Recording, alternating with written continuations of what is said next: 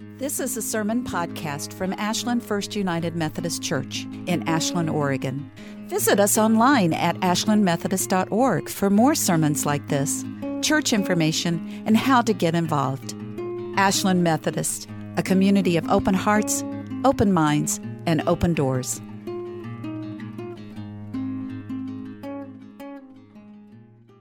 So this week is the last in a season on creation. Starting next week, Starting next week, we'll begin a new season on gratitude. But before I begin this morning, I just wanted to say thank you for the design team that helped to do the wonderful design that you see up front, that you see all around us, you see by the altar, you see it when you walk in. For me, having been gone for several weeks, it was wonderful to walk into a place and immediately be centered by the design. And so as I'm preparing to talk about creation and talk about the way that God is at work in creation, just even me noticing the way that external, physical things can influence and affect the way that we gather and worship. So I just want to maybe give a round of applause for our design team. And if you're interested in ever being on a design team, it takes all different shapes and sizes of work. Sometimes it's more design elemented, what is that? Sometimes it includes drama, all different bits and pieces, and it's usually reflective of what you have to offer. So if you're interested in any of that, you can talk to Lois DeBruno, or you can talk to Mary Van Wessup, who's over there. So depending on which side of the sanctuary you're on, you've got a candidate. So. I also need to apologize a little bit. Every time I've ever traveled internationally, I've always gotten sick on about day 4, which has made international travel just so wonderful. And I felt like a mind over matter thing this time, because I was gone for quite some time. I was so deeply committed to not getting sick, and it happened. I was healthy the whole time. It was great, and I remember thinking, so this is what it's like to be able to travel and feel healthy. And then, boom! And I started feeling sick on the way home on plane flight 1 of 4. And then I lost my voice, but I've got most of my voice back, so I'm just saying, I'm sorry, bear with me. It's remarkable that I didn't get sick. Traveling just wears me down. What's really surprising is that last year when I traveled to Ireland, it rained every single day, which is quite Ireland. This time, however, it was almost high 60s, just no clouds anywhere. It was so unbelievable. And day 1, 2, 3, 4, 5, 6, it just went on and on and on. And I traveled with my family for the first part of this trip, and I had drilled into their minds, listen, you need to bring a lot of rain gear, a lot of winter coats. You have no idea what this weather's going to be like. And we were just, stripping off layers. I caught a sunburn at one point. It did rain one day, though, and it was the one day that I had set aside the entire day to climb a mountain. So the mountain is in the northwest corner of Ireland. It's the same mountain that I climbed, if you remember, a year ago. I was in Ireland as well, and so I returned to the same place, and I returned to do the same climb.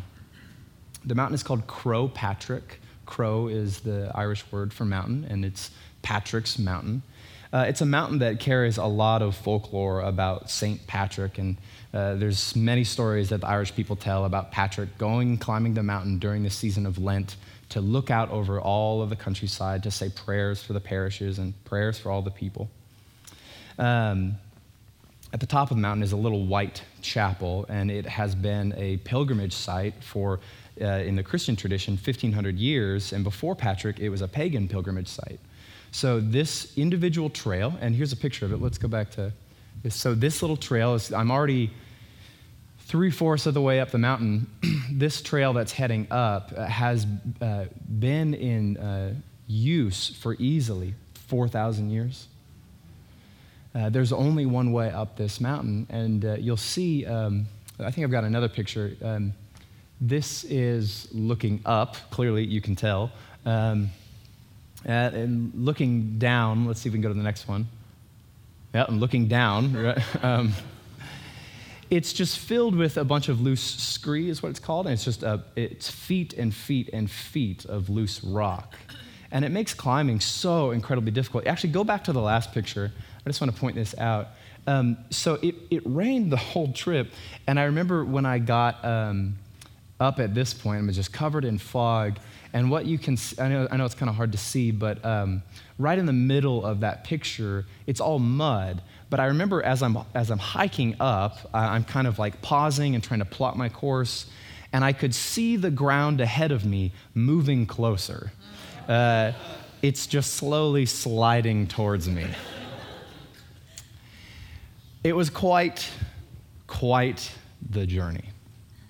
I had been preparing and training for months and months and months to try to do this mountain, and I really wanted to own it. And I had put so much thought and preparation into all of my gear and all of my equipment. I had done several hikes in preparation for it, and every time it rained over the last 6 or 7 months here in Ashland, I immediately went out and climbed to try to get myself acclimated for it. It was amazing, though, that when I started about 8 a.m. In the first 10 minutes, all of my preparation went out the window. I had thought so hard about all the different things. I needed to have the right trekking poles, the right socks, the right equipment, and there's little things that I forgot, like my pack that I brought with me wasn't waterproof. I was so focused on having the lightest pack.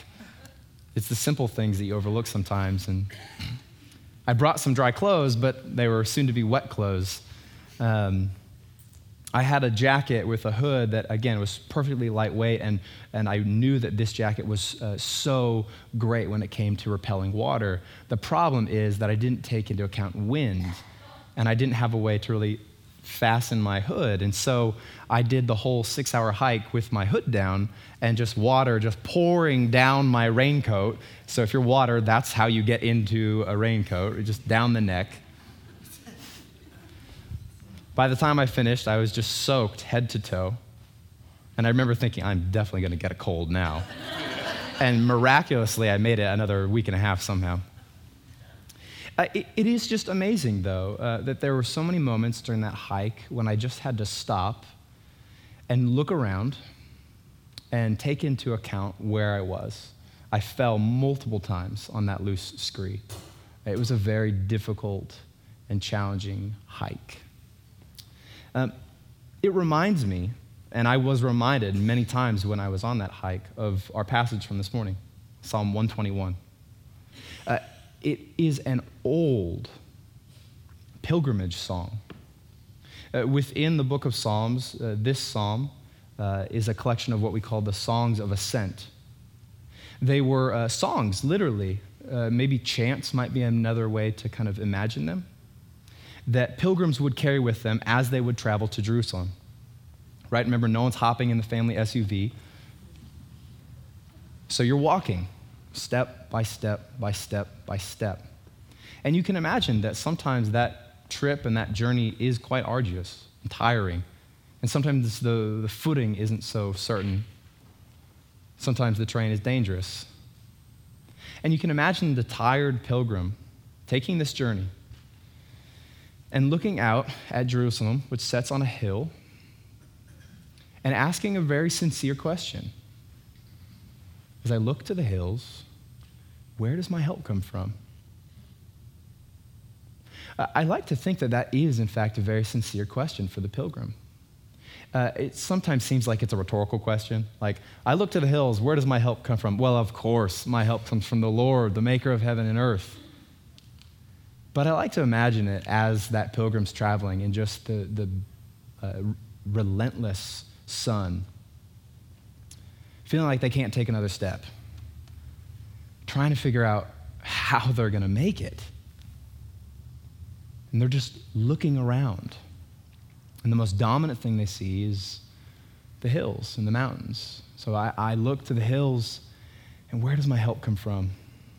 And the response, of course, is my help comes from the Lord, who is both the maker of heaven and earth. I wonder if the pilgrim says that as they finally come across an old olive tree that provides them some shade from that afternoon sun. Maybe they've gone for a long time without water, looking, wondering where help is going to come from, and then they come across a stream, and they kind of sing the line that their parents taught them, their grandparents taught them, their great-grandparents taught them. My help comes from the Lord, the maker of heaven and earth. It's a difficult thing for us to actually pause and take stock, or maybe another word we could use here is reckon, and ask the question, where does our help come from? I think we would like to believe, more often than not, it comes from our savings account. It comes from years and years and years of our hard work. We've earned it, and we've collected our safety, and it shall be our help. Sometimes it's simply the fact that we are our own help. Admitting that you need help, or even asking the question, where does my help come from, other than me, is such a vulnerable thing to do. We don't like to talk about that. In thinking about the word vulnerability, I think we've kind of watered down this term a little bit.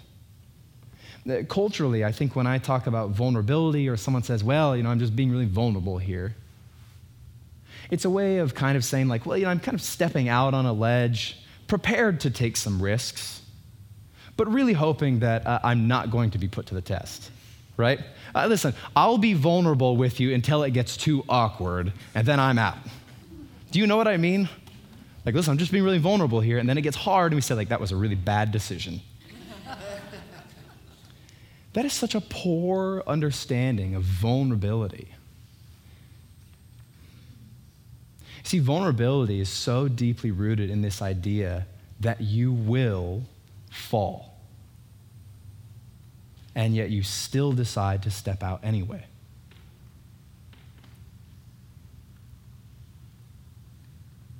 That's real vulnerability. It's recognizing that you struggle, that you fall, that you will inevitably fail. Probably multiple times.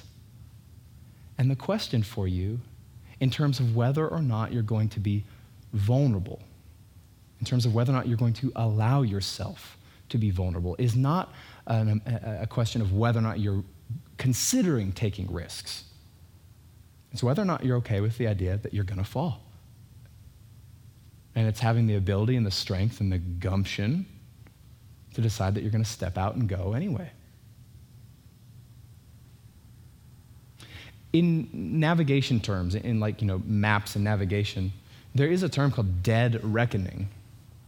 And it's a way of trying to regain your coordinates and your location when you've really kind of lost track. Dead reckoning works on basically being able to pinpoint what your last stable or known location was. In navigation, it requires you to look up, look around, and discern where your help has come from. Where have I been? How did I get here? What has carried me this far? I think about myself on that mountain, and I fell multiple times. I admit that there was one point when there weren't many people on the mountain, but there was, at one point, there were maybe 3 or 4 people within, a mile of me. And I would see them fall, and I would think, oh, what a rookie. And I would just stumble myself.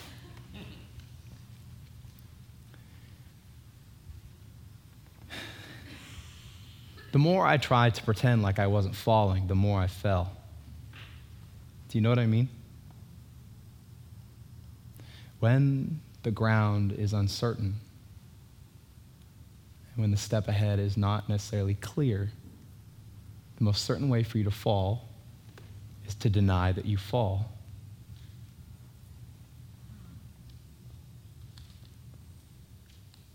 So think back to that mountain, and at many times I had to stop, and I had to lift up my eyes, and I had to look around at what I could possibly use to move forward. And more often than not, it was a large rock that I thought, if I can jump to that rock, I know that that ground will be strong.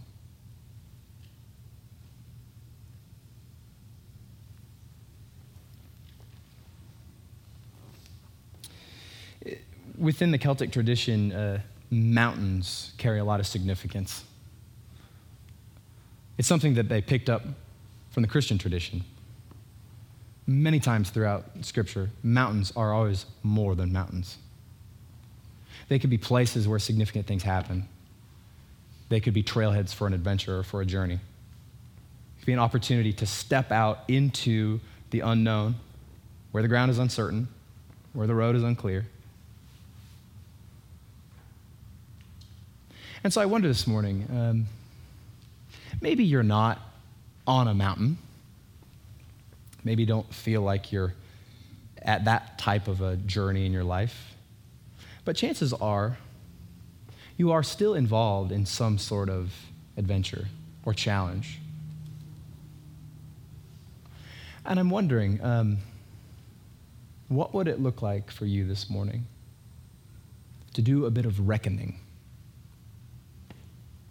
To lift up your eyes and look out and just simply ask the question, so where does my help come from? Where does my help come from? So where does my help come from? I wonder if once we get past our immediate responses of my help will come from my vacation that I have planned 3 weeks later, if I can just make it until then, or my help will come from my next paycheck. If we can get past that, I'm wondering what it would mean for you to confess that your help comes from the Lord, who is both the maker of heaven and earth. When we think about help in a religious sense, all too often we can over-spiritualize it. God, the creator of heaven, will help me. But we ought to also remember that God is also the creator of earth. I could not have made up a mountain without a big rock. My help comes from the Lord, who is the maker of heaven and earth. God, the same God who has created your ability to think, your ability to reckon, your ability to get upset, your ability to be passionate, your ability to love and care, is also the same God who created your bodies that have carried you this far and will do their darndest to continue carrying you. It's also the same God that created the moon and the sun and the stars and the trees, the rain and the wind. The same God who's also created your friends, your family, your partners, neighbors, all of creation. And chances are, many of us can overlook how much help we can actually receive from that. Whether it's giving recognition to our bodies and how they are actually helping us, or whether it's giving recognition to that dog that we have that's kind of annoying, but also somehow keeps us patient when we feel like we can't go on any longer. So I'm inviting you this morning to hold on to this question. Certainly at some point, whether it is a hard, difficult journey, or whether it's just the day-to-day actions, you will find yourself lifting up your eyes. And the question is whether or not you're prepared to be vulnerable enough to say, I fall, I'd like to admit that, and I'd like to actually look up and discern where my help is coming from. The answer to that question could be something of a revolutionary effect for you. I think I'm starting to believe that it takes only one moment of reckoning in a person's life to change an entire course of history. I think about the moments of reckoning and looking up that my parents had when I was growing up. It altered how I was raised and where I am now.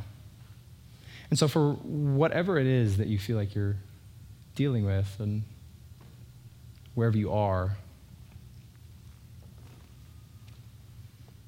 consider that question of where your help comes from, of what it might look like for you to be vulnerable enough to admit that you keep falling, but you're going to step out anyway. And allow God to illuminate your heart to the many different ways that we can receive help